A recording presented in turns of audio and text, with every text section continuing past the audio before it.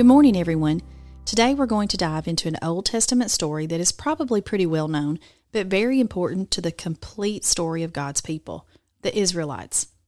This week, we're going to be looking at the miraculous story that is Joseph's life. Now, when you hear the name Joseph, you may automatically think about Joseph, Jesus' father. But I'm not talking about that Joseph.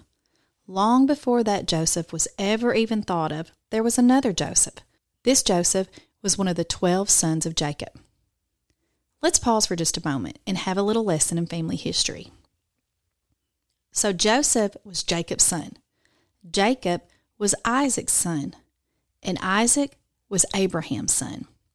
If you remember correctly, Abraham is considered the father of the Israelites. God promised Abraham he would give him many descendants and that his descendants would be God's chosen people. God gave Abraham a son, Isaac, and Isaac had Jacob and Esau. And from Jacob's 12 sons, the 12 tribes of the Israelites were formed. For the sake of this week's podcast, I'm going to summarize most of this story for you, but I always encourage anyone studying characters in the Bible to go and read the story straight from the scripture if you can.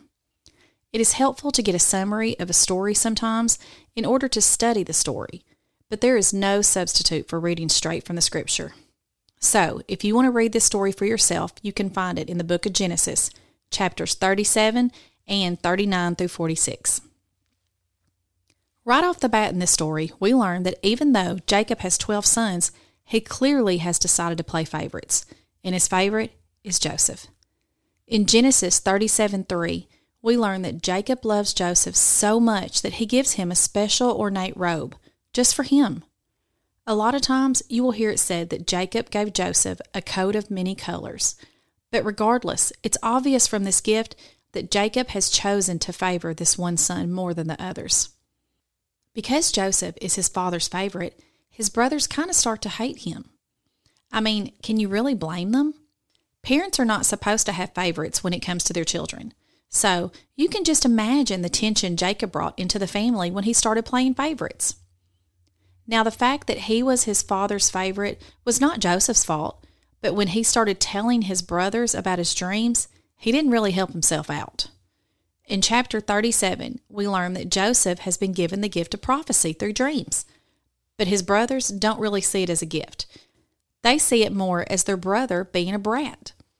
You see, Joseph has a dream, and in this dream, all the brothers were binding sheaves of grain out in the field, when suddenly Joseph's sheaf rose and stood straight and tall, and then all the brothers' sheaves of grain gathered around Joseph's and bowed down to it.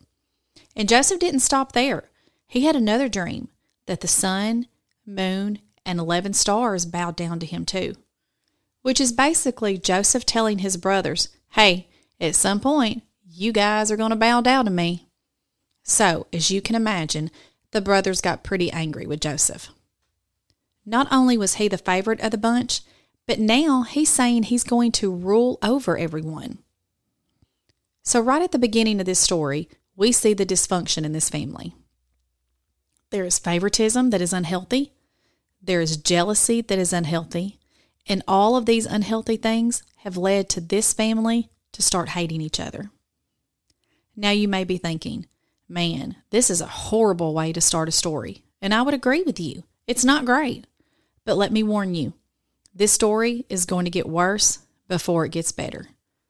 But don't worry, just in his true godly fashion, God is about to take a messed up and dysfunctional family and show his glory despite them. Have you ever been jealous of someone who seemed to be getting treated better than you?